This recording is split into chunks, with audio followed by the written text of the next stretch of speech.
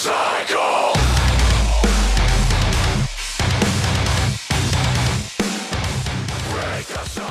Welcome to the Godly Manhood Podcast, where we seek to encourage men to consider how they can grow in godliness as men, husbands, and fathers by sustaining themselves with God's Word and applying it in their lives daily. My name is Emery Phipps. I'm a student minister at Koinos Church in Troy, Ohio. And I'm Brian Barnes. I'm an elder and life group leader at Koinos Church. Thanks for hopping on with us tonight for episode 7. Tonight, we're going to hit a pretty serious topic. Yeah. Godly men pray. Godly men pray. So last episode, we talked about godly men studying God's Word, and really hit heavy in that the reason that we read God's Word is so we can hear God speak to us. So we're going to sort of handle the other side of that conversation, I think, tonight, and just jump into prayer specifically and some different aspects of that. But before we do, Grace Christian Bookstore giveaway, it's going to go right in with what we are talking about tonight. So if you haven't seen it yet, we're giving away a leather copy of the Valley of Vision, which is a great collection of prayers, devotions, things like that from Puritans specifically, but it's given to us by Grace Christian Bookstore, sponsor of our show. And this giveaway, they're at 1873 West Main Street in Troy, Ohio. So check them out. Go check out Paul and Heather's store. Their store is great. They've got some great selections, an amazing selection of Bibles. I think Paul told me one time that his goal was to be kind of like the Bible clearinghouse of the whole Miami Valley region, where people can just come in and sniff Bibles. That's what I tend to do, is go in and open them up and just inhale smell of a good brand new leather Bible. What is that? Why? Like, does that smell? Is it specific to Bibles? I love this. I love the smell of books. That's okay. But brand new leather Bibles specifically, Yeah. I love the smell of it. You crack the box open, goat skin leather to the face. New Bible smell. It's amazing. Nice. Well, hey, if you want to be in the drawing for that leather-bound version of the Valley of Vision, put a comment and a rating on Spotify or Apple Podcasts, wherever you listen to this. Take a screenshot of that and send that to us either on Facebook. You can just drop it on our page or in the comments of a post. Let us know that you did that, or you can email a screenshot of that to us at thegodlymanhoodpodcast@gmail.com. But yeah, we want you to be a part of that, and we want to ship this book to you, even if you're one of our cool listeners in Africa or New Zealand or right here in Troy, wherever you are. We want you to be a part of that. So make sure that you let us know, that you let somebody know about this podcast. I think I'm going to sweeten the pot. Uh-oh. I decided today that I'm going to make some I Put the Stud in Bible Study mugs. I like that. So if you win this Valley of Vision, you're going to get I Put the Stud in Bible Study Godly Manhood Podcast mug. So ladies, if that's you, don't be deterred. That makes a great gift for the stud in your life. Definitely. Or your dad or something. I don't know. Hopefully my kids would be like, yeah, my dad's a stud. Yeah, for sure. Yeah, that'd be real good. So cool. Yeah, way to sweeten the pot. And maybe we'll probably do other giveaways in the future. So I've had a lot of fun kind of scheming up maybe what that might look like. We're also going to have some Godly Manhood Podcast stickers we could throw in there too, to our listeners. So yeah, where this pot's going to get so sweet, people are going to be clamoring. Oh, and the stickers probably got everyone excited now because, everyone's got those $50 keep ice in your cup for 15-hour mugs that make no sense to me. David Spurlock, our humble podcast, what's he called? The producer. Yeah, he's a man of many stickers on very expensive water bottles. So I just don't do the expensive water bottles. I don't drink water unless it's hot and run through coffee beans. Okay, maybe I do drink water. I drink a lot of water. I read somewhere that basically you can hydrate yourself with Cokes or coffee, any kind of liquid, and you're hydrating yourself no different than you would with water. I don't know if that's true. It could have been some internet thing. Well, your body has to probably work a little harder, with the sugar. Okay. You know what? This is not a health podcast, but I like that we're Obviously. talking. We're speaking with authority on things of health. You want that? Go somewhere else. Yeah, drink those Cokes, get those kidney stones. It's all good. It's all hydration. Yeah, I like that. So tonight, Emery, we're going to talk about godly men pray. Every godly man needs to have commitment in their life, a disciplined prayer life. And I think that we could get into maybe a bit of how that looks, what the Bible says about praying, how we do that in our lives, and maybe some ideas practically for how we can get more committed to that. But I like what you said at the intro here, that reading our Bible is how we hear from God. We see the word of God for us followers of Jesus, to get to know him. But praying is how we speak to him. It's the other half of that relationship. Any good relationship is one rooted in solid communication. God's word is always there for us. But are we bringing our side of the communication to the table in our relationship with God? And that needs to be, I think, a focus. So I'm glad we're talking about that. Yeah, and I would say that it's been my personal experience. And as I talk to people many times, many people will think that they're kind of killing it from the prayer front, not so much the reading of scripture. So they're a little one-sided, one direction. Sure. But in talking with guys, I think we have a tendency to do one really well and neglect the other. Do Bible reading really well one week, but prayer life's a little bit off. And then prayer life's a little bit better the next week. Bible reading's a little off.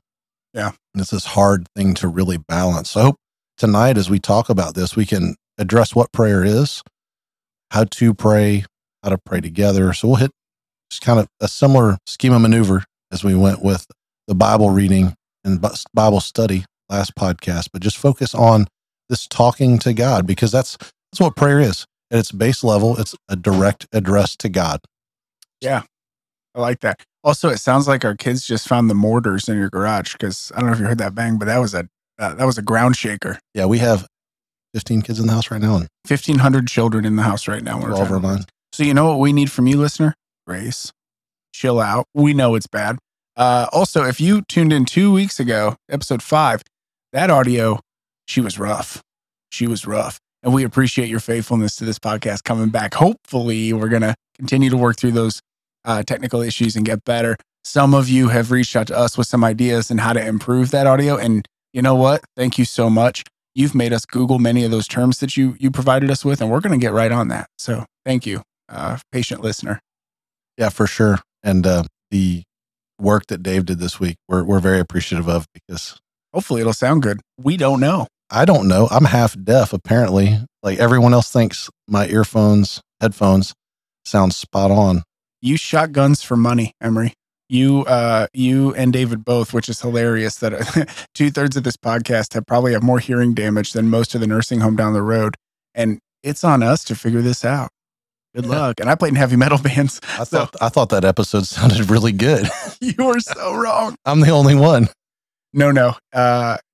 It was not good. But anyway, hopefully it'll be tightened up here going forward. No promises. Right now we're in the before picture, so we don't actually know if it'll be better. But as of right now, we've got a lot of hope that it will be. So anyhow, so on the topic, please get us back on board.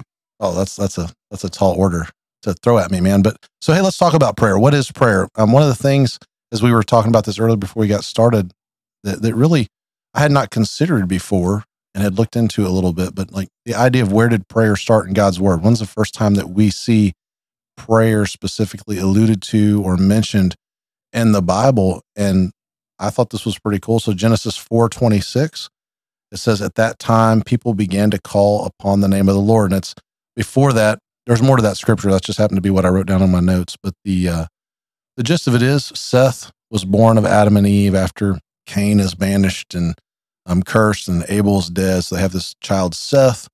And it talks about how, I believe his son was Enoch, off the top of my head. I probably should look that up, but I believe he's mentioned in that verse. If I'm wrong, correct us on Facebook or something. Starts with the E. I do know that. But it says on there that they began to call upon the name of the Lord. So that's the first instance of prayer mentioned in the Bible, this calling on the name of the Lord. Goes back to that direct address to God and how we do that. It's not a lot of things. Like some people, guilty of this in the past. Prayer is not like bargaining with God. You're not demanding something of God. You're not bothering God. Some people think that, well, I don't want to bother God. Sure. Either. But so it's none of those things. It's really, truly just this direct conversation with the God of the universe. Yeah. No, that's great. And the Bible talks a lot about when we ought to pray, and how we ought to pray and what we ought to pray about. There's a certain mentality with prayer sometimes that we can fall into as Christians that is not great.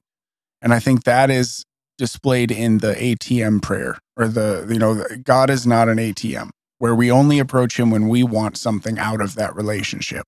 Certainly, it is biblical to ask God for things and to seek to have our needs met by that God, certainly that is great and fine and acceptable and expected to be a part of your prayer life. But your prayer life should be more than just asking God for things, right? For blessings, for money or riches or success or whatever that looks like in your life.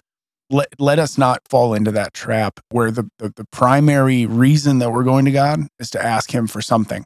It is a relationship, right? How would your marriage look if the only time you ever talked to your wife, you were asking her for something? Make me a sandwich, woman. Yeah. Only me, just what I need, what I want. Never telling her how beautiful she is. Never complimenting her. Never praising her good work. By the way, all of these are things that we should talk to God about too, right? How wonderful he is, how beautiful his work is, how that your prayer life ought to be a little more robust than that. And there's a verse that I also wanted to mention, 1 Thessalonians 5, starting in verse 16. It talks about when and how we ought to pray. It says, "Rejoice always, pray without ceasing, give thanks in all circumstances, for this is the will of God in Christ Jesus in you. Do not quench the spirit. Do not despise prophecies, but test everything. Hold fast to what is good. Abstain from every form of evil." So always, it says, right? Pray without ceasing, giving thanks for everything. That should be a consistent like stool leg of your prayer life, and praising God and giving him thanks for all of those blessings in your life that he's already given you. And there are certainly times of sorrow and heartache and tough times when maybe that's the furthest thing from your mind, but God understands that and knows that, and that's okay. It may not be present in every prayer, but it ought to be a goal to spend some time just giving thanks and praise to God for all that he's done for you in your life. And not just in those moments you specifically mentioned there, but Philippians 4:6-7 says, "Do not be anxious about anything, but in everything by prayer and supplication, with thanksgiving, let your requests be made known to God. And the peace of God, which surpasses all understanding, will guard your hearts and your minds in Christ Jesus." And that's all addressing the Philippian church there on how they should consider prayer, what they should be doing as they pray, coming to God boldly, with boldness. The scripture says we can come boldly in prayer to God because of Christ and what he's done on the cross. We have the ability to do that now. We don't have to go to temples and make sacrifices to come in to do those things. We have this direct channel, for lack of a better term, where we can talk to God directly because we're doing it through Jesus. And I think that's important to recognize and to know and to trust. And so much, I think, of what we talk about, even last time we talked a lot about the Bible and how we can trust that. So much of all this stuff is trust. Why pray? Well, because we can trust that God hears those prayers. Yeah. We know that. Yeah, that's right. That's right. We pray to a God who hears us, who knows us intimately, who wants us to pray to him, who wants to hear what we have to say and cares about you. So make it a priority, make it a part of your spiritual discipline. It needs to be a part of your life.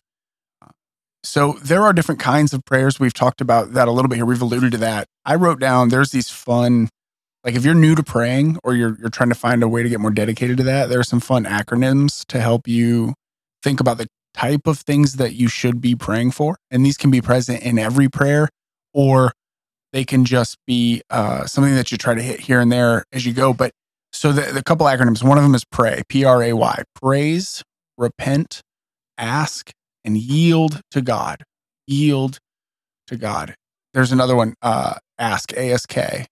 Ask and it shall be given. Seek and you shall find. Knock and the door will be open. And that comes from Matthew 7, where Jesus is talking about praying there. And so we could have prayers where we ask, where we're seeking God's will and where we're submitting to God and asking him to open doors for us and give us discernment in our life. And then the other one is acts, A-C-T-S, which the A is for adoration. So we're spending time extolling God, just praising his name, applying adoration to that God. See, confession, right? So again, repenting, spending time praying to God, acknowledging our sin, asking him to help us turn from that sin and asking God to forgive us for those sins. T is thanksgiving. Again, just thankfulness, having a posture of gratitude toward a holy God who called you out of the darkness and gave you life. And then supplication, which is, asking God for to fulfill your needs, to meet your needs, whatever that looks like in your life. So if you're new to praying, you can just Google like prayer acronyms and you can find all those. But it's a good little basic framework to kind of start and say, okay, I want to make sure I'm moving around a little bit here, and I'm not just asking God to save my kids every time I pray, or I'm not just asking God to cure my neighbor of their illness. I want to make sure that I'm talking to God about other things. So anyway, good little tool there. Yeah, and just to add on the acronyms and the idea behind that, they are not, if you look at those and how they came about, and many of the places that sort of designed those and pushed those out and encourage others with them, they're based in scripture. It's not like somebody sat somewhere and was like, hey, what's a really cool, Baptists are good for that. Like the 3-pointers with the alliterations, like, hey, what can we do that works for this? No, they're based in scripture. Go read the Psalms and see how David prayed, Asaph, others who wrote those. Moses wrote some of those. Go read those and you'll see that they're laid out very much in line with all three of those. They're all really good ones. Yeah, Jesus also laid one out in the Lord's Prayer. Most people, Christian or not, have heard that prayer and know the Our Father who art in heaven prayer. And there's really a framework within that prayer, where you're blessing God, you're praising God, you're asking him to help meet your needs spiritually. That you just kind of walk through it. You're asking for forgiveness from your sins and the strength to help you forgive people who have sinned against you. And there's a great outline there. And who better to model our prayer life after than Christ? It's a pretty good one. Yeah, for certain. Yeah, just trying to think of, there's some really good books that break down the Lord's Prayer that I just got to remember to put these in the show notes, but I'll try to send links on Facebook and things too. But there's I think R.C. Sproul has one specifically on the Lord's Prayer. Al Mohler did one, a really small book a couple of years ago, just on the Lord's Prayer and just laying out how to pray using it, why it's important to use it, how Jesus himself modeled this. And one of the things that stands out to me when I read that is Jesus says, when you pray. Yeah. There's an expectation we're going to do it. There's a desire for us to do that. He wants us to come to him with these things. So when I said earlier that we're not bothering God with our prayers, that's very true. Godly men in particular, in our role in the world, we are to be hope bringers. And that looks like bringing the hope of the gospel everywhere we go. And I think often about the men in my life who tell me they're praying for me. I'll get texts sometimes that are just awesome. I've gotten them from guys in this room just saying, hey, I just want you to know I'm thinking about you today, so I'm praying for you. How can I be praying for you? And that is powerful because the Holy Spirit lives within us. And the fact that you have that hope and that light everywhere you go, and you can, when you go into a person's life who's hurting or needing some spiritual encouragement, there is not a better vehicle than to pray with and for that person. And I just want to encourage the men who listen to this to know, when you pray for me, that's not light, that's not insignificant, and I need that, and I long for that, and I covet those prayers, and I want us to remember that is a mighty and powerful thing to be able to do for somebody. And so we need to get good at it. We need to get good at praying out loud. We need to get good at praying with our families and with our friends and for people, so that when those opportunities are presented in front of us, we go in there ready to go. And I'm not uncomfortable. It's not foreign for me to just put my hand on your shoulder and pray for you, or sit next to you at a coffee place and just say, hey, let's just pray right now. So this is the why. And I just want to hop onto that. What you said there about praying with people with that it's not light, like we shouldn't take it lightly. The world tells us all the time. How many times when a tragedy happens somewhere in the world, you guys probably aren't on social media like I am, but the gist of it is typically Twitter, wherever else, a lot of people who are worldly, who would say, hey, we don't value prayer. We don't see the reason to do it. They'll say, oh, where's your thoughts and prayers now? And they'll say things like that as if prayers aren't heard. They don't matter. They don't mean anything. And I think that as a society, especially here in America, we tend to believe that many times. Like we act like we believe it. We act like we believe it. Yeah. We aren't quick to prayer. I'm guilty of that. I think one of the things that I've tried to do more recently is, as someone says, hey, will you pray for me? I'm going to write it down and pray for them, but I've stopped waiting till later. I'm like, hey, let's pray now. Let's do it now. So at least I'm going to get this one rep in. Yep. And I'll be doing it this week. But you're asking me to pray for you. I'm going to pray for you right now. I've looked up Matthew 7 real quick. Go ahead. So I get this, and I don't just say, hey, read this on your own later. I'll read it to you now. But Matthew 7, starting verse 8, it says, "For everyone who asks receives, and the one who seeks finds, and to the one who knocks it will be opened. Or which one of you, if his son asks him for bread, will give him a stone? Or if he seeks for a fish, will give him a serpent? If you then, who are evil, know how to give good gifts to your children, how much more will your Father who is in heaven give good things to those who ask him?" And that ends with an exclamation point. Yep. I should have read that as such. Yeah, you should have really went up there at the end. Just going back to that point, like I had somebody one time, I went through this time on the internet where I would put out every week. I probably need to get back in that habit and say, hey, if you have a prayer request, shoot it my way. Send me a instant message. And someone got on there who would profess to be a believer and was just like, oh, why are you bothering God with your petty requests? He doesn't need to be bothered. That's a wrong take. Totally wrong. That's not even a scriptural take. Right.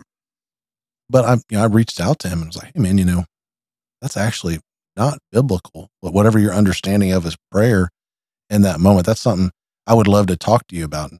He didn't really reciprocate my desire to talk through those things, and it led to a little fracturing of sorts. But just don't feel bothered with that prayer. And then on top of that, don't feel like you're going to bother somebody. We talk a lot about going to your Christian friends that you know are believers. We talked about that a lot last podcast. Don't feel like you're putting them out by saying, hey, where can I go to church? Hey, I don't understand scripture and what this means. Tell me. The same way, don't hesitate to say, would you pray for me? Yeah. I don't understand why this is happening. I don't understand what to do with it. Will you pray for me? And talk to your believing friend about that, and then grow that way and try to come to some understanding.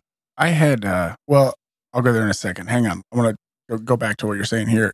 Praying with people and for people enhances those relationships too. You go deeper with people that you're praying with side by side. My marriage is never as strong as when we're praying together, and we are not good about that, by the way. But when we are, our relationship is closer.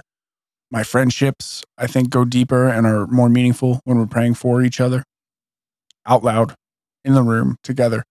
I've prayed with you guys, often actually in a life group setting, but here in this room, a life group when we break up to pray, it is so beneficial to appeal to the Father, appeal to the God of the universe on behalf of your friend with your friend. It provides such a richness and a meaning to a human relationship. I think to just say like, look, we're going to humble ourselves before a holy God, and we're going to ask him to help make sense of this thing. That's tough. One area that I think we'd be remiss if we didn't hit on, I got asked about this last week from a lady, and that has to do with, look, the Bible tells us to ask God for things. The Bible says clearly to appeal to God, to ask him to meet our needs, to ask him and to seek and to all that. Well, what then are we to make of it when God doesn't answer our prayers in the way that we think that he should? How should we think about that? When I think every Christian has prayed for healing for somebody who's died. And we look at that and go, but did God not hear my prayers? How am I to think about it when I prayed and prayed and prayed that this thing would work out and it didn't? Does that mean that God is upset with me? Does that mean he doesn't love me? Does that mean he just doesn't hear my prayers? Emery, I don't want to put you on the spot, but how do you talk about that? When I talk about that specifically and people are struggling with those things, because I've struggled with that. Sure. Why did this occur when my heart's desire when I come to God in prayer was for something opposite to happen, and it didn't happen that way? So I think as sinners, frankly, our desires in those moments are our desires. And that's why Jesus, when he prayed, says, your will be done on earth as it is in heaven. So what I try to encourage people with is like, hey, just because that didn't get answered the way you wanted to in this moment, that doesn't mean God didn't answer your prayer. That just means that in this time, that's not God's will. So then I encourage them to, hey, pray that your heart would be changed to be in tune with God's will, because I think we're going to go here next into why do we pray, and that's kind of on my list of things to talk about. Pray so that as you're seeking out wisdom, as you're trying to make decisions in life, as you're going about day-to-day life and just interacting with hard people, pray that God would change your heart so that you're in tune with his will, and whatever his will is in a situation, you'll just be at peace with, and you'll find joy in it. It won't be like, man, that didn't happen, and I'm so upset about it. But like, hey, God is sovereign over all things. In his providence, he's decided in this moment that this is not what's to happen in my life, and I need to be at peace with that, and then pray for that peace. That makes sense. It does. I have a verse for that. 1 John 5:14 says, and this is the confidence that we have toward him, that if we ask anything according to his will, he hears us. And if we know that he hears us in whatever we ask, we know that we have the requests that we have asked of him. So this is the confidence that we have, that we ask anything according to his will, like you're saying there. So are we seeking the things of God's will in our prayers? Now, what I don't want you to hear in that is, well, then does that mean that me asking for my friend to live was bad? Does that mean that me asking for this blessing on my child's life was bad? Does that mean? No, it doesn't mean any of that is bad. What it means is that sometimes the will of God is different than ours. And it's really hard for us to comprehend that and to make sense of that and to put all of that in its proper place.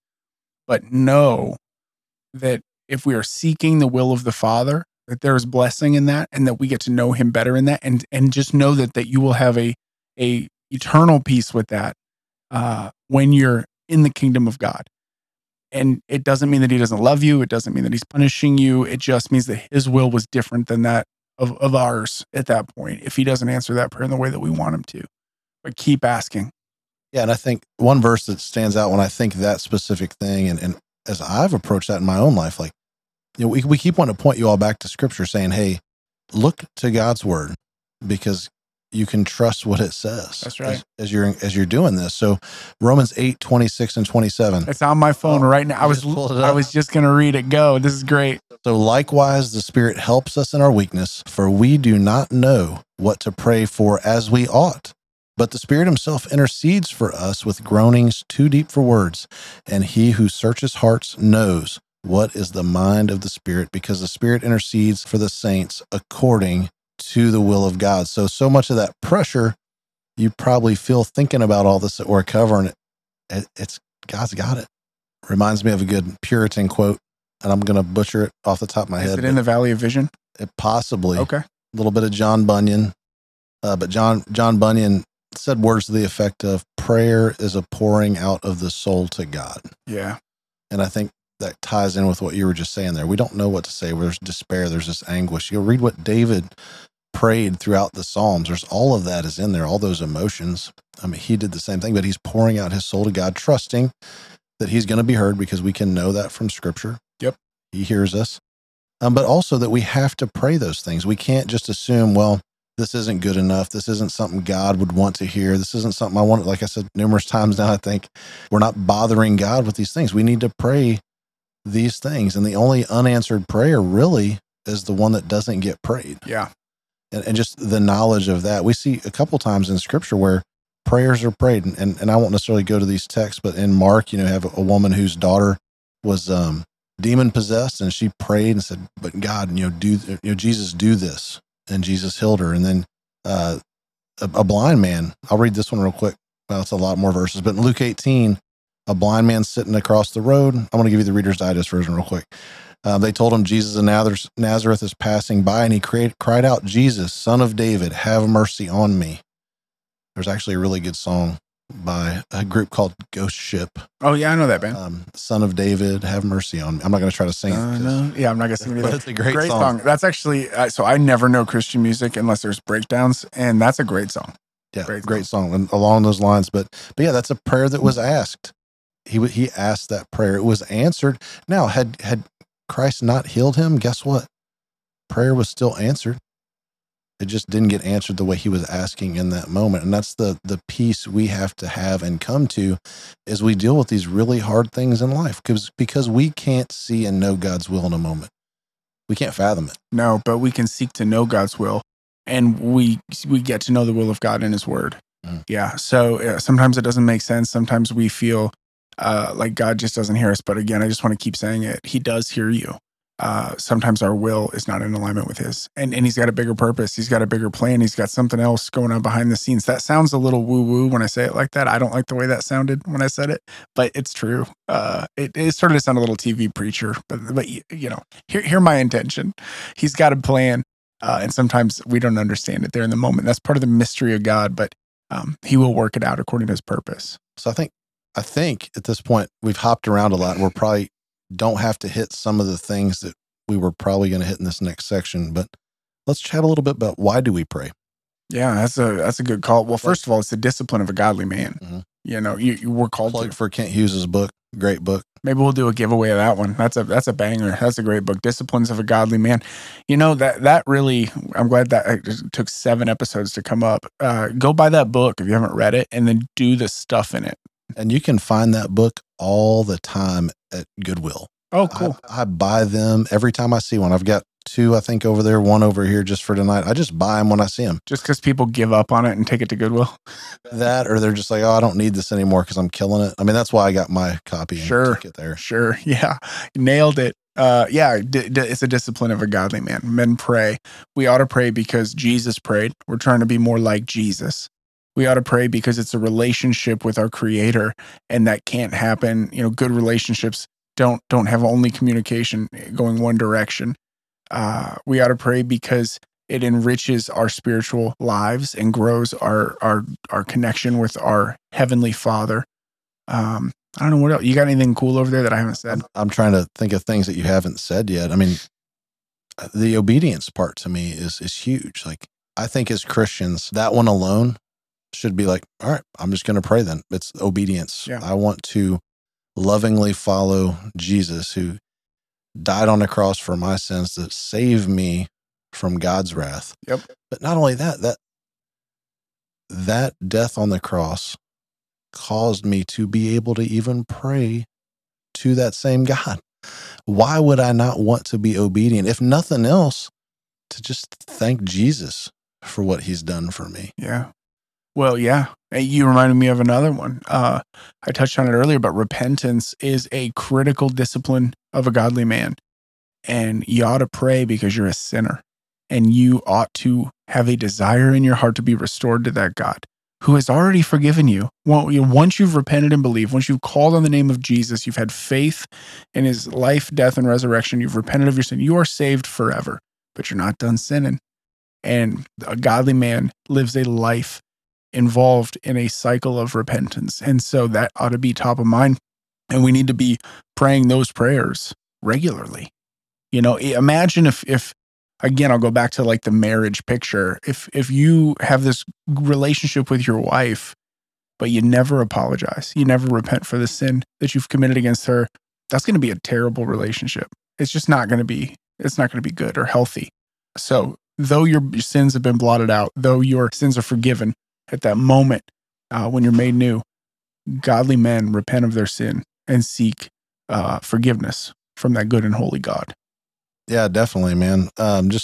We've already hit on some of the just hard things that people go through life. So that's a reason to pray, to gain strength to overcome temptation. To me, is one that goes along those same lines. We have confession of sin when we do sin, but we also know that we can pray. Matthew 26:41 says, "Watch and pray that you may not enter into temptation. The spirit indeed is willing, but the flesh is weak." So that's also a reason to pray. It ties hand in hand with the need to confess, but also in those moments where I've experienced overwhelming desire and temptation to sin. Like I feel myself going there, kind of back to what we talked about, where God came to Cain, said, "Be careful, sin's crouching at the door." Like I know that, I can sense it. The Holy Spirit's already kind of convicted me beforehand. Like, hey, dummy. That spidey sense is going off. Yeah. Like, don't do that.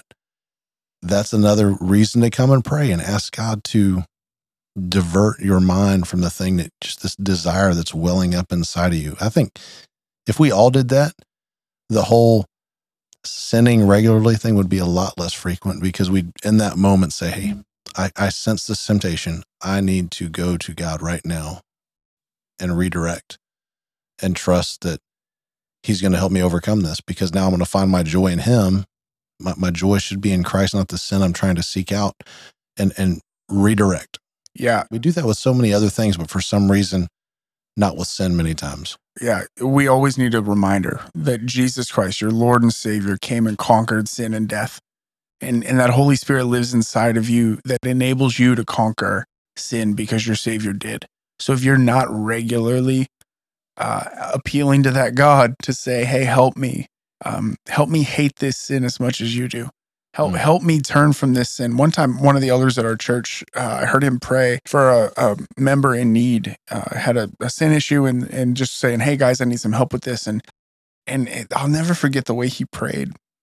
It was Vic. I'll say it. It was Pastor Vic. Love that guy. He's just like, he speaks a different language than me sometimes. I just love the way he thinks. It's just cool. But in his prayer for this guy who was struggling with sin, he said, Lord, let that sin be flavorless to him.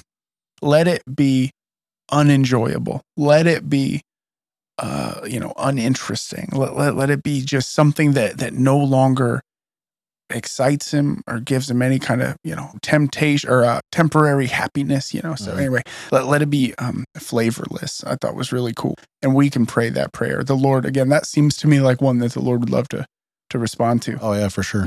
That's definitely not burdening him. Not at all. Not at all. You touched on the Psalms a bit ago. And I think we'd be remiss if we did this whole podcast and didn't talk about praying through the Psalms. If you're stuck and you're like, hey, I'm out of practice, or I'm just having one of those days, I don't know how to pray or what to pray. A lot of good pastors have said you ought to just pray through the Psalms. Pick one that kind of speaks to your station in life. If you're full of sorrow, pick one of those. If you just need joy and you're looking for a way to find joy in God, find a psalm of joy and literally just pray through it. Read it as a prayer, a meditation, stop along the way and add to it, pepper in some thoughts and some other words there to your God. But if you're really just looking to identify a way to pray just out of discipline, maybe your heart's just not there, start with a psalm. And I bet you that will not come back void and that'll unlock some of take some of the rust off of your heart, in that moment. There's a good book by Don Whitney called Praying the Bible. A real small book, but hits those specific things really good. I know one of the most rewarding things that I've done in recent years was Jonathan a few years ago when we first came to Quinnos. He grabbed just a few of us, and it was like every Tuesday or Wednesday morning or something. We'd come in and we would just grab a couple of Psalms, and he kind of taught us, hey, let's read this. Now let's pray through it, and showed us and modeled that so that we could just go do it on our own. I'm not sure how many people ended up doing that, but it was for me very rewarding. Yeah, I've done it a bunch. I've done it with my kids a little bit when they were real little. We would do a thing when they were like 2, 3, 4 years old where I would read a psalm line by line and we would do it as a prayer and they would read it back. Like they couldn't read yet. So I would say it and then they would say the line back and then I would say the next line and they would say the next line back. And it was kind of cool. And you hear their cute little kid voices as they're saying these psalms, it was rich for us. And it was kind of like family worship 101 when they were real little. It was just a cool way to kind of get God's word in front of them and kind of pray through those psalms. So yeah, that's a great exercise. If you're dry and you're just looking for a way to get your prayer life back on track, that's a great place to start.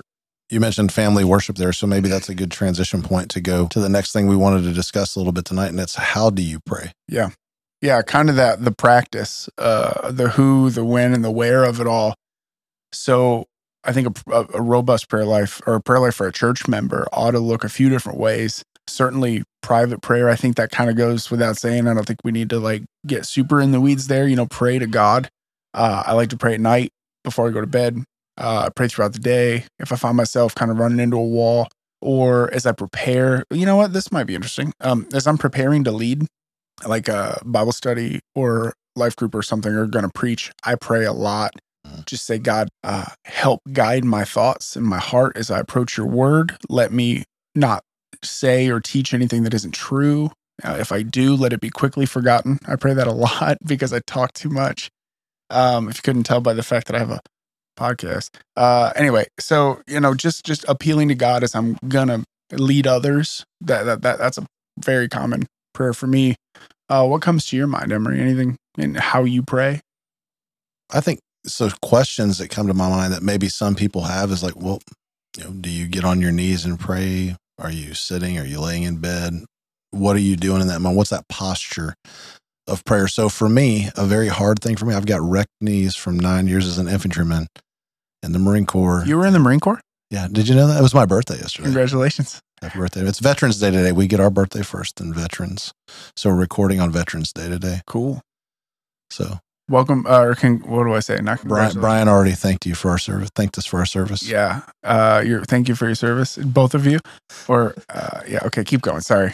No, it's good. I'm buzzing out here. So you get on your knees or you don't get on your knees to pray? So like there's been times at church, like it's hard for me. And Karen, being the medical professional and loving wife that she is, always calls me an idiot when I get on my knees to pray at church because I have the hardest time getting back up because it's on that hard carpet. And she's just like, "You're so stupid.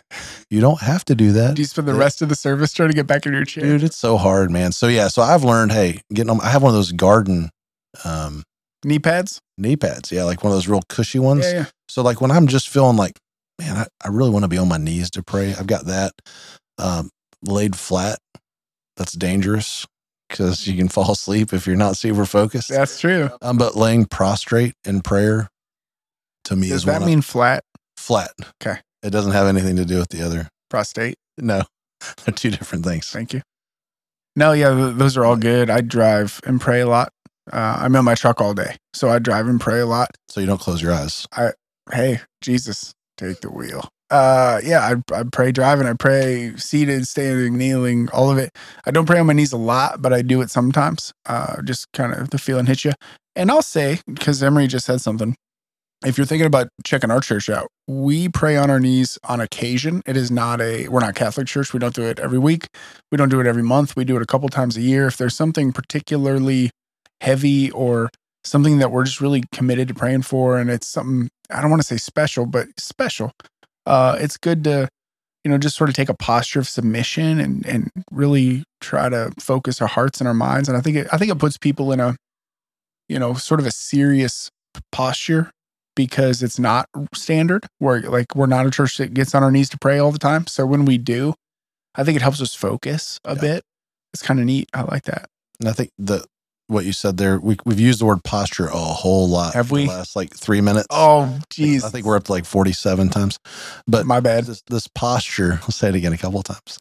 We think of posture as I don't know. I think of sitting straight up and being I don't know. Shoulders back, head forward. Shoulders back, head, we hear that. But you just said there, the heart posture to me is more important than any of that. So if it's I know that if I can't get on my knees because my knees are hurting and the weather's changed and they're just wrecked for the day, my heart posture matters more to God than whether I'm on my knees, flat out, however I happen to be in a moment. So I think that's something to just to comfort everyone listening that, hey, if you're not doing this a very specific way, what's your heart posture? That's right. When you're doing this. And that really is all that matters when you come before this holy God that we talk about so much. Yeah. When Paul said pray without ceasing, I think he knew that it's unlikely that you're going to be kneeling on a prayer kneeler for your entire life.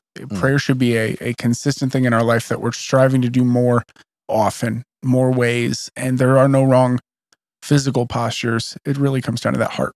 Yeah. How's your heart looking? Have I done any Robbie Gallaty quotes yet? Not yet, but we are way overdue. We're way overdue. So Robbie Gallaty talking about prayer, one of the things that I enjoyed that he said one time was just talking about waking up in the morning and saying, "Dear God," right when you wake up. I like that. And then saying amen is the last thing you say before you go to sleep, because you're going about your day in constant communication with your loving Heavenly Father. So good Robbie Gallaty quote. How long have I been without giving one? 47 minutes. 47 minutes. That's a record. That's for me. Not 100% a record. Some Robbie. I'm gonna have to tag him in this. Maybe he'll get us on his. Who's the other guy you always quote? Tim Challies. Well, his is books, not so much. Yeah, but same. Okay, very cool. Yeah, shout out to Robbie Gallaty. I hope one day to know who you are, so I get all these references. He's a giant of a man. You sound awesome. He is. Based on what Emery tells me. Okay, when do you pray? We kind of hit the how. Anything? Do you want to talk about that a little bit? Like the when, or the when, the when. So for me, different things. So in my role, and I would guess in your role, I know for different people, we have roles in the church. Your role as an elder in the church is to be praying and in the Word, praying for the church. My role within student ministry to pray for these students. So I have our student leaders. I've got Time Tree, an app on my phone, so it pops up. All the student ministry leaders get a notification in the morning. We pray for 3 or 4 students a day specifically. It just pops up, pray for these 3 students today. So I have a rhythm of just regular prayer that way. And then just sometimes, just like within church, when I feel just burdened or something's heavy, I'll come in here in my office and just pray in here away from everybody. And then typically just throughout the day, just like you said, as you're praying, driving, just driving and praying down the road. It sounds way more holy probably than we want anybody to think we are, that we're just driving around praying all day. Yeah, no, it's usually when I'm running from the police. Go ahead. Yeah, like O.J. Simpson. I am going to get a white Bronco with a vanity plate that says This juice. is not OJ. No, juice. Go ahead. I think you had the floor. I'm trying to remember where I was going with that. You drive and pray. You do all kinds of stuff. Yeah, drive and pray. The only other thing that I'll throw out there is when I was a kid, I grew up in kind of independent, fundamental Baptist churches. There was a whole lot of King James, a whole lot of these and thous in the prayers, a lot of vibrato. I think it's vibrato. Is that the word? That's right. And it's very unnecessary. Yeah. So stop that. Yeah. If that's you. Just talk. But yeah, just talk to God. You're not doing it for show. I've had these discussions even in my own house where it's like, hey, no one's grading you. Like when you start to pray in public, no one breaks out a score sheet and is like, oh man, I get a 64 on that one. That was a horrible prayer. Yeah.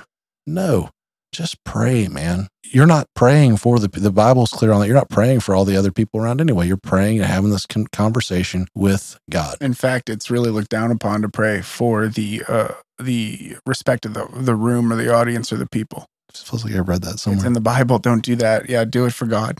Do it for your relationship with the good and holy God. What do you think there, producer David? Anything to add in any of that? David, do you pray? Yes, every day. Oh, good. You do family worship at your house. We do.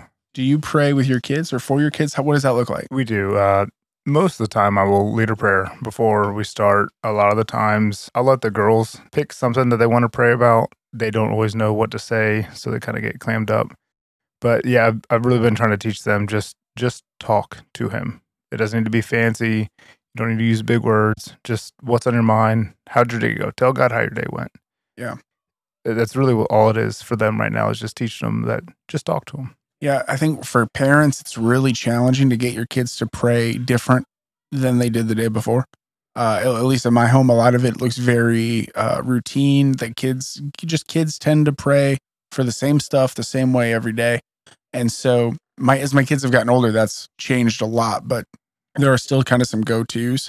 Like if they were going to pray for, something out of the ordinary, if it was like a Tuesday at noon and we were somewhere and I was like, hey, let's pray about this thing real quick, they would still probably start their prayers with, dear God, thank you for this day. Thank you for mom and dad and whatever. And so just this week, one of my boys was dealing with that a little bit and we were talking through it, but just trying to get them to like understand that differently. I was like, hey, do me a favor.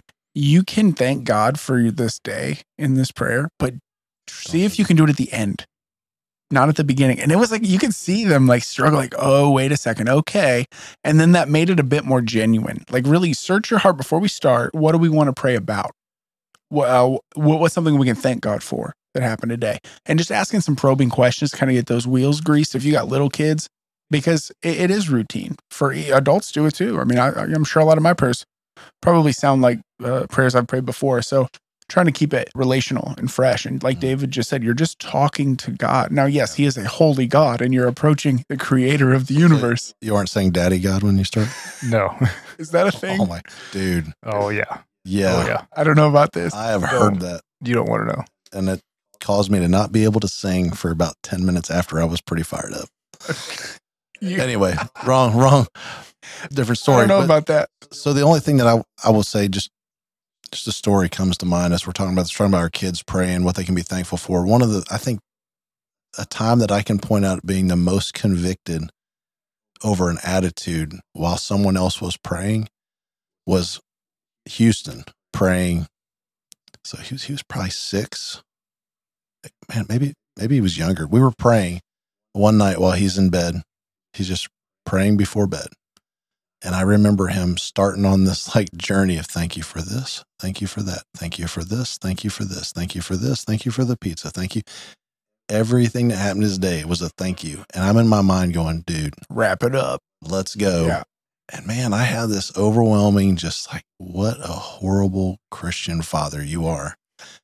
Your kid is thanking God for every single thing that he did today.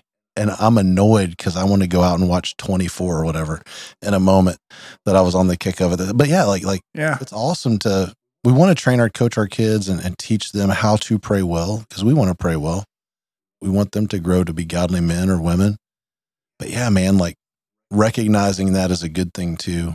And I don't know why it popped in my head, but it just, as we're talking about all these things, it's so easy to be like, all right, let's go wrap it up. Yeah. Dad wants to hang out with mom for a little bit. Yeah. I have found myself in that too over the years, but you're absolutely right. Those kids are just, I just want them to want to pray. I want them to pray well. I want them to look at it as an important part of life. And yeah, who are we to kind of get in the way of that? I've been there for sure. I've had that issue. Okay, one more thing I wanted to say. I don't know if we got anything left on your list. I think my list is kind of tapped out. Okay. First of all, I got to give David another shout out. Life Group Wednesday, we prayed. We went around the room and collected the prayer requests, and we prayed for everybody in the room.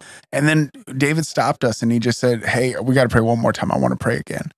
And David just did a prayer of doxology. And if you don't know that fancy Bible word or church word, really, Orthodox church word, doxology is just ascribing praise and worship to that holy God, just praising that God. And David took us through a prayer of just extolling God and just telling him how good he is and thanking him for his goodness and his greatness. And that was awesome. That was a real blessing to me. It was a blessing to God. And so that's a prayer that we ought to think through more often. Again, not just thinking of it as an ATM relationship, but tell him how good he is. That's because he's great and he deserves it. And if you're not telling your wife and your kids how great they are either, you got to do that too. Don't let that be a reflection of every relationship you have. Okay. And the final note on prayer. When you're struggling and if you're dealing with depression or anxiousness or worry or whatever heavy feeling you're going through, I have found great relief in prayers of thanksgiving. Just gratitude to that God. This is a prescription I've given to a lot of friends who are going through really tough periods of struggle, whether it's spiritual struggle or life struggle. Fine. Spend some time thanking God, giving gratitude to the good and holy God for the things that he had. Literally count your blessings. Go through the list. Do you have a wife that you love? Do you have kids that are healthy? Do you have a job that's paying the bills? All of those things are gone. Find something. You're upright. You're alive today. You have a moment of breath in your body. Thank God for that. Because depression is the friend of comparison, right? You'll hear that a lot. Like comparison is the thief of joy, or comparing your life to somebody else's leads to depression. But gratitude is really the base and the foundation for joy for a lot of people. If you're not grateful for something, then you've really not done a good job of identifying in your life what is there to be grateful for. And that can help break loose sometimes these negative cycles of thought. So when you're praying, if you're stuck in the pit, pick a few things to literally count some blessings and give gratitude to that God.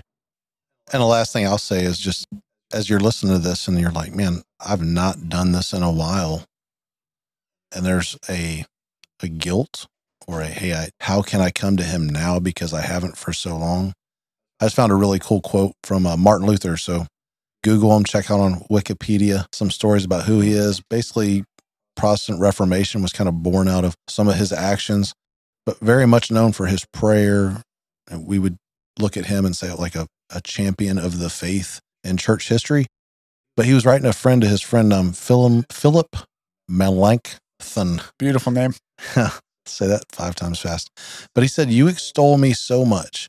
Your high opinion of me shames and tortures me, since unfortunately I sit here like a fool and hardened in leisure. Pray little, do not sigh for the church of God. In short, I should be ardent in spirit, but I am ardent in the flesh, in lust, laziness, leisure, and sleepiness.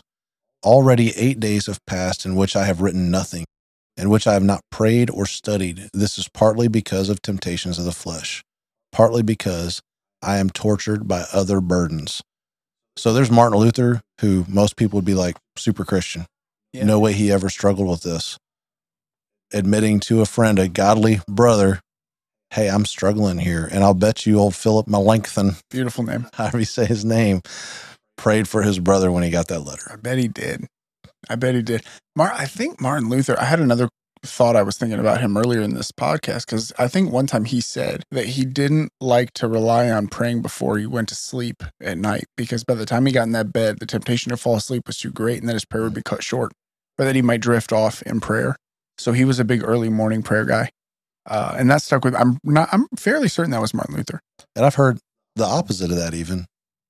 Not that I would want to make this a practice, but I think it, and I think this person I heard say this, can't remember who it was, but the gist of it was, hey, how honoring to God is it that your last thought as you pass into rest in the evening is prayer to him, even if you fall asleep during it. Sure.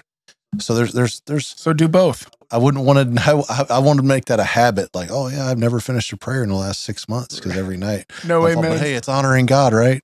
Well, I think if you're praying other times during the day, Yeah. God's not going to be mad at you because you fell asleep during a prayer. But who are we talking to here? Yeah. And what are we talking about? So And again, the posture. What's my heart posture? that's right. I fall asleep praying all the time. Now, is it because I'm like, this is all I got for God today? Or is it like, hey, no, I'm at this place of rest in my night where I'm going to come to him as the last thought of my day, thanking him for who he is. Yeah. Yeah. I pray generally more than multiple times a day. And so if I fall asleep, that wasn't all I gave him that day. You know what I mean? I try to like, Just don't do it while you're driving. well, see, officer, I was praying while I fell asleep while I was driving. Yeah. Okay. Good, man. This was good. I'm glad we talked about this. Yeah, for sure. I think so. And hopefully this was, just encouraging to those who are trying to figure out what prayer looks like. If you've got questions, we've been praying for some of you. We've gotten a few prayer requests here and there from people. So we've taken time to do that. If you have a prayer request, or if you want to know more about how to pray, want to hear about some of the books that we mentioned tonight, or we can point you to some resources, the Godly Manhood Podcast at gmail.com. Shoot those there. You don't have to just send us 5-star reviews And comments. Yes. but we'll pray harder for you if you send us the 5-star review. I think so. Yeah. It's a good policy. Emery, do you have a question for the group tonight? Yes, sir, I Do you do. want to go first? How much time do we got We're tonight? at an hour. Okay, we're good. We got plenty of time. Yeah. What's the This rush? is what the people want. I think so. Hey, do me a favor. Yeah. See that cord on your microphone? Just a long, fat cord. Quit smacking it, would you? Sorry. You've done it about 30 times. Dude, I'll get there. Well, I'm I'll gonna get you a whole new setup. We'll be fine. Okay. Gonna have like, I'm gonna have it tied come down down. out of the ceiling like a boxing ring announcer. That'd be so cool. that'd be pretty That'd be sweet. awesome. I'd still mess it up. It's all right. I like to move, man. I talk with my hands. I know. All right, here's my question for the night. All right. What is the weirdest thing you've ever seen in someone else's house? Wow. Excluding yours? Yeah. Or we throwing yours in there? Like my house? You got some weird stuff in here. I mean, I guess you could. You I took mean, it out of my mouth. You took it out of my mouth. Literally, the Good. top 17 things I could say are here in this house. Yes, 100%. Oh, That hurts. Oh, that's fantastic. I got one. beautiful weird. It's a beautiful weird. Beautiful weird. I got one that comes to my mind. I mean, I'm sure it's probably weirder things, but I have a client that has a very, very large, so I'm trying to be vague, thousands of square feet dedicated to trophies from international hunts, like intercontinental hunts. Like taxidermy trophies. We're talking like stools made out of the legs of elephants and full multiple polar bears and every animals that you would never think to shoot, and certainly nobody's eating, and I don't write in. If I shoot an animal, I'm going to eat it unless it's a critter of some kind. So Are you generally, saying you wouldn't try elephant? no, I totally would if it was okay. appropriate. Like not at a steakhouse in Minnesota, but if I were like somewhere where that's a thing and I'm with locals, 100%. Okay. But I'm saying this guy's just bagging trophies. You know what I mean? He didn't care. So probably like, weird, like, tigers and lions and like wild stuff. And it's kind of I'm a hunter. I'm a bow hunter. I shoot deer. Well, I used to before I got old and busy, but, I'm not shooting anything like that. So that was kind of wild to see that. I can't help myself. I'm trying Go so ahead. hard right Go now. ahead. But I feel like I want to make an elephant stool joke It's right there. because, It's an alley-oop. hey, poop jokes aren't my favorite, but they're a solid number 2. David, what's the weirdest thing other than Emery's breast pump collection, antique breast pump collection? What is the weirdest thing you've ever seen in somebody's house? The only thing that's coming to mind for me, and I've been in the military for 17 years. I got a lot of buddies that are veterans, a lot of guys that are very proud to serve this country. but there was one person's house that I went into, and we'll start with his garage. You walk in, and he has 2 cars. Each one of them says American Hero and has stickers all over it. And then you walk in his kitchen, his living room, his bedroom. When he gave me the tour, it's just Army, National Guard stuff everywhere. Like the couch is upholstered with an American flag kind of Did deal. you Like, thank him for his service? He's a hero. But it was one of those houses where every single piece of decor had to do with the military or a flag. He had been in the military for 2 years when I saw this. Oh, And he man. didn't make it his whole 6-year enlistment. So it's just, that's what I'll never forget, going to the guy's house. And he was, as we say in the Army, very hua. Too much hua. you know, Much, Dave, I think about that. I think I'm probably missing something pretty obvious, but like if I walk into your house, I'm really not going to You got know. nothing. Really not at all. Like your fridge magnets are awesome, but those aren't military. They're just the countries you've been to, I have my Afghanistan flag on top of my safe. which That's is it. not in a room anyone would go in. Correct. And that's only there because I don't have anywhere else to put it right now. I gave my other 2 flags away. Yeah, I don't have that military memorabilia anywhere. Yeah. I think most veterans, if they roll into a house, they can pick up on that really quick, and you can almost pick up on how good they were in their job Sure. in the military based off the amount of stuff they have Mhm. on their walls in their house. Yeah, and I'm gonna do a shadow box and have my badges and my awards and my rank and all that stuff. Like I'll have something that says, "Hey, this is my 20-year career," but I don't need every wall to have a picture of me and my class A's from when I was 18 years old. In this room, I've got my Smoky from Paris Island, and I've got my Sergeant Warrant for promotion, because those are the 2 things to me that are like important. Yeah, those are really big Those are- milestones. Yeah, to me, those are things like, if that's the only things and I think as far as for me personally, now our family is veterans back to the Revolution. So I have a Way cool. wall Way cool. Mhm. Yeah. of a lot of veteran things of grandparents and parents and dads and whatever else. So I have that. That's awesome. That's it for me. My picture's on that wall. I was just gonna say I saw the 18-year-old Emery thing. That's 18-year-old. awesome. And photos to me are not the same as like I've got it whatever, like I was in the Army stupid poster above my fireplace or whatever. Like that's awesome. You know, this like young whippersnapper. That's no different than having a picture of anybody else when they were young doing that. Yeah, I just want to make sure that that I don't sound hypocritical. No, I That think people are to roll in my house and be like, "Well, he said I he think doesn't you have nail one." it. I think you're right there. You've got way more antique church history stuff and Awesome stuff. squirrel calls and Bigfoot memorabilia and breast pumps. And I mean, dude, it's a wild place. It's so cool. My airplane barf bag collection. I mean, yeah, I don't have that out public right now. yeah. That's There's been- so much weird stuff Mhm. here that anyway, yeah. So but I think your point is valid. And David, you're gonna have 20 years soon, right? Like 2.5, 3 years. Yeah, about 3 years from now. Yeah, I'm almost done. nice. Crazy. There's a pastor friend of mine here in Troy who told me once that I was the weirdest person he's ever met, in reply to something I posted. I'd found my airline barf bag collection and posted about it. Yep. But he said in a good way. So I don't know. Maybe most people probably be like, "Yeah, You're not weird to Pretty me. weird. I think you got like quirks. You know, you got like fun quirks. It's a very endearing weird. Yeah. Weird in a good way.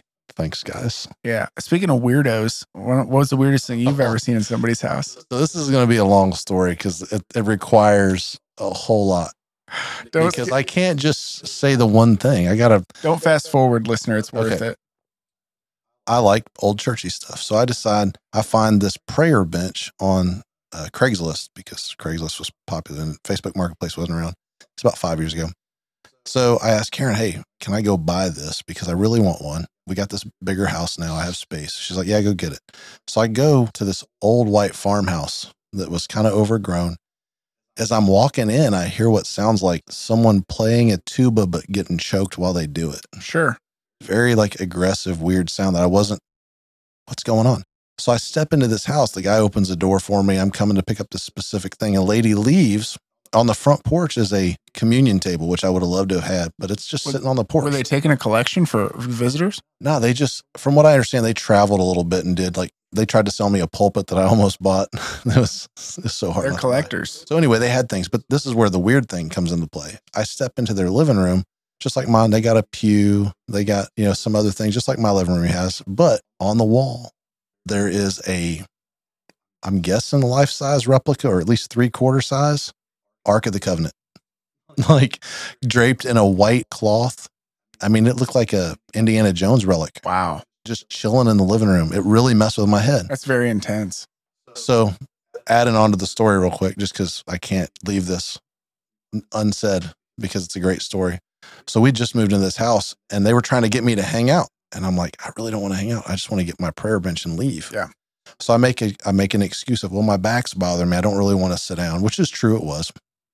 Well, this guy says, have you ever had a shofar blown over you? Help me, Emery. Have you ever had a shofar blown over you? So It sounds like drugs. So I had not, but a shofar is, if you don't know, you can Google this, but it's basically this really long horn.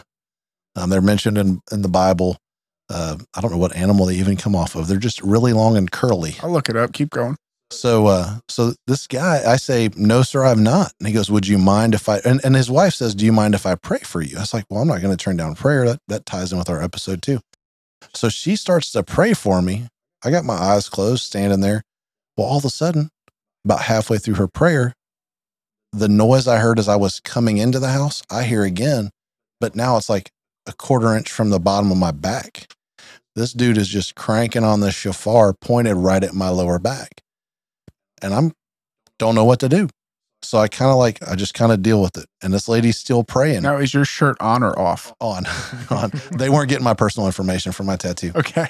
So all of a sudden, wife stops praying, says amen. And it's a totally normal prayer. Like, thank you for that. Yeah, sure. But I don't know what to do because he's still blowing this horn at me. He's still doing the solo. Still doing it. Hitting that shofar solo. So, Which, by the way, it's a ram's horn trumpet used by ancient Jews in religious ceremonies and as a battle signal. And on unsuspecting Marines in Arcanum. And they play it at Rosh Hashanah and Yom Kippur as part of their. This was not Rosh Hashanah or Yom Kippur. No, but this was Ohio. Nor Israel. This is in Ohio. So he winds down. And I got like one eye open, kind of looking like, what's going on? Was he pretty good? Like, was he ripping on that solo? He was doing something. Was he like the Louis Armstrong of shofar? The big cheeks out. Yeah. So I can't see him. He's behind me. And I'm like, am I going to die? What's next? Like, is this my time, Lord? Is this how I'm going to go? You plunged a knife into your back. Yeah, I didn't know. So anyway, he finishes up and he says, he has me do this thing like I'm at a chiropractor. So he's like, okay, hold your hands out. Do you notice any difference? Like I'm like, you didn't check them before. How do we know? And also he didn't touch you, right? Yeah, no, he just blew the shofar right at me. He says, did you feel that? I was like, yes, sir, I did. I'll be getting out of here now. So, and this is the best part to me of the whole story. So I'm still in full view of the Ark of the Covenant and all its glory that was there. Yeah. He looks at me and he goes, you're a Baptist, aren't you? And I said, yes, sir. How do you know that? He goes, the look on your face right now tells me all I need to know. Yeah, totally. And they were pretty cool people, man. But yeah, so Ark of the Covenant, all that to say Ark of the Covenant in somebody's living room. Weirdest thing ever. Super weird. Definitely a cake taker. Good job. That's a good story. I have a question, David. Do you have a question? I do. You can go. Mine's a quick hitter. All right. Favorite and least favorite chain restaurant? Ooh. I can kick it off if you guys are. Go ahead. You both look very stumped. Fast food or sit down? Any national chain. Oh. Got all of our listeners, maybe not our international guys, but our listeners would know. I'll kick it off. Least favorite first for me is Crapplebee's. I hate that place. I've never hated a restaurant more. And shout out, by the way, this episode brought to you by Applebee's. Check out their 2 for $10. where you can get 2 full-size steaks, 14 sides, and 13 beers for $10 because it's so high quality. Hate Applebee's. Really not a fan. And today, Veterans Day, wrapped around the building. And they also have veteran parking. Yeah, so today is free food, I think, for veterans and free parking. So I avoid all that like the plague. Yeah, well, I wouldn't have wanted to go to an Applebee's for, we pay you to eat here day either. So hate that place. I'm not generally not a big chain restaurant guy, but I do eat at Chipotle every day. So for sure, Chipotle is my number one. Not interesting, but I love it. It's consistent. We had a couple stumped fellas here. Yeah, I definitely have a favorite. What's your favorite? Taco Bell. I knew I could eat there every single day for the rest of my life. Hit the listener with the order. It's a cheesy gordita crunch, meat, cheese, sour cream, will be Mexican pizza, no tomatoes, every time. I don't understand the allure of Mexican pizza. Karen loves Well, it. one, it's back and it's better than ever. That's kind of what she said too. If the Mexican pizza is not there, it's chicken quesadilla with a side of sour cream. I'll see. But So it's the we're same getting about every the same time. thing, except the Mexican pizza. Most hated. I don't know that I have. Probably TGI Fridays. Their potato That's skins a great answer. fill my head with desire all the time. And then as soon as I bite into one, it's a complete letdown. My whole day is shot. I go buy a bag of the TGI Fridays potato skin chips, and I satisfy my craving that way. Which are delicious. They're fantastic. Yeah, they taste But way the better. lives are just terrible. They're This so episode's brought to you by TGI Fridays, where you and 3 friends can enjoy endless appetizers for $7.99 and regret. Do you have a favorite, James? Okay, so if we're talking like ones where everybody would kind of know. Yeah, I mean, for the most part, it could be a So- regional deal. I think Wendy's is completely and totally overrated. Absolutely. Horrible. Okay. I don't understand. My wife loves Wendy's. She's like, "Oh, I want a burger." But I'm not they're going to Wendy's for a burger. squares. But they're square. Where's the beef? Like, I think it's awful. They give you Yeah, way okay. too much bun, way too little patty. Okay. Have you been like in the last 5 years? Barely. Okay. I feel like if you're going to hit a drive-through burger, it's the best. None of them are good. Are you laughing at me? I feel like you're laughing at me right now. Way too much bun, not enough patty. Not enough patty. Sound like Patrick over It's here. not like Grimace. So good. Well, anyway, okay, whatever. I feel like if you're going to hit a drive-through burger, they're all terrible, and that's like the best of the terrible. So yeah, but I will say I have had like a chicken sandwich at theirs recently. It was really good, but Okay. just too messy. Like Very. just not. Anyway, Wendy's would be like low end for me. Yep. But then I'll go with Taco Bell. I think Taco Bell, and I'd get cheesy gordita crunch, Yeah. but I like the Crunch Wrap Supreme Oh, Caitlin- over Caitlin's the a big Mexican fan. pizza. Caitlin's a big fan. I'm Yeah. not. I don't like Mexican pizzas. Crunch Wrap Supreme, and my go-to if for some reason I'm in a mood to change it up is the chicken Are you a quesadillas. hot sauce or a mild sauce guy?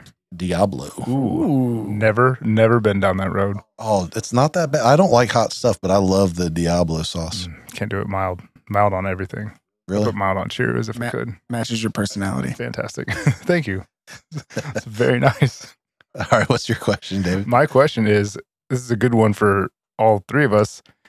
You could only hunt or fish for the rest of your life. You have to pick one or the Which other. one are you choosing? Yeah, you got to kill one.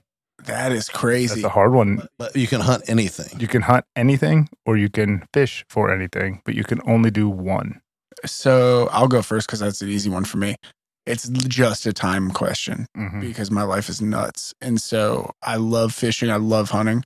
I never hunt and I always fish. So it's just practical. I Yeah. can fish for 10 minutes. You can't hunt for 10 minutes. No, I would hate to give it up, but I kind of gave it up anyway because Yeah. that's my I've life. noticed. I'm not happy about it. We're in the rut right now. And I this morning, I was like, I'm going to get up and hunt. And then I got up at, like early and I'm like, or I can go back to bed and just like do my stuff today. So yeah, fishing. All right, Emery. I'm going to go with fishing, man. I love to fish, and I have not yet caught my dinner plate size bluegill. Mhm. That's- I'm on a mission for. That's what I want to do before I die Yeah. over any other fish. Yeah. I just want a giant bluegill, man. We got a lot of them in our pond. Yeah. Come on, Have a anytime. big one though, like just like huge. No promises. Saucer.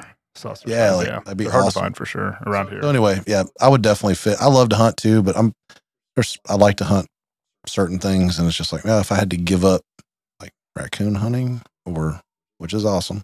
Yeah. Or fishing all the time, I'd definitely fish. David, how do you land here? You're probably the most avid outdoorsman and worst family man because you spend all your time doing Yeah. fun hobbies. Yeah, I mean, We'll have an episode about I that. bought a house just for the woods to go hunt. I did too, and I never hunted. Yeah, I would choose fishing. I love being on the water way It's the more most than I shocking enjoy. thing ever. I'm surprised. I love hunting, and I can do it, and I will do it. And you do it. But it's also 20 degrees at 5 o'clock in the morning, and I'm sitting there for 7 hours and see nothing. Or I can at least just go be out on the water on a beautiful day. Yeah. You can sleep at least an hour and a half. If you're not going to get fish or deer, at least when you're fishing, it's nice outside. That's what I would choose. and you can't smoke cigars when you're deer hunting. You can't. So add on to this question real quick. Okay. You can only pick one species of fish to Bass. fish for. Bass all day. Man, I've had some really good saltwater days. It's too expensive to go saltwater fishing all the time. Bass. I mean, my parents live in Florida. Yeah, but you got to drive down there. You got to That's fly true. down there. For sure, bass. I mean, definitely bass. Talked them into it. What about you? Like bluegill or crappie. Like, You like I the little love, guys, yeah. I love like those small, just pan fishing. I But love you it. like fishing to eat. So yeah, I like to eat, but I'll eat a bass. Yeah, Like, I would take a cat over anything. yeah, Stephen Ranella, I love what he says. He says, I eat every legal largemouth bass I catch for political reasons. And I'm kind of the same way. People get so upset with me when I say, yeah, I'm going to eat this bass. They're like, what? Just put it back. It's like, I don't play with my food, man. I want to eat it. Yeah, I like that. I've eaten a lot of bass I've caught. I don't have any qualms about it. I think they're delicious. They're not bad at all. The crappie and catfish are by far the two best in Ohio, at least. So, Okay, well, I think we did it. We're going to have another episode next week for you guys. Hey, don't forget to give us a honest, hopefully 5-star review. And it doesn't have to be a 5-star. If you don't like us and you want to win Valley of Vision and you give us a 1-star review, we may put something mean in the box with your book. We'll send you a mean note. An elephant stool. An elephant stool. Yeah. No, 5-star reviews only. If it's less than 5 stars, keep it to yourself and then just put 5 stars. Would be, I think, the best advice. Sounds good to me. But hey, thanks for just listening to us again this week. Our prayer has been with this, that you will be it'll be edifying to you as we talk about God's word, how we strive to live as godly men as we're messing it up constantly. And it's just an encouragement to you. And we've heard some just encouraging things with this. So we thank you guys for encouraging us, and we hope we can be an encouragement to you each week as you stick your AirPods in your ear holes and listen to us for an hour and however long it takes. Yeah, thanks for listening. Peace.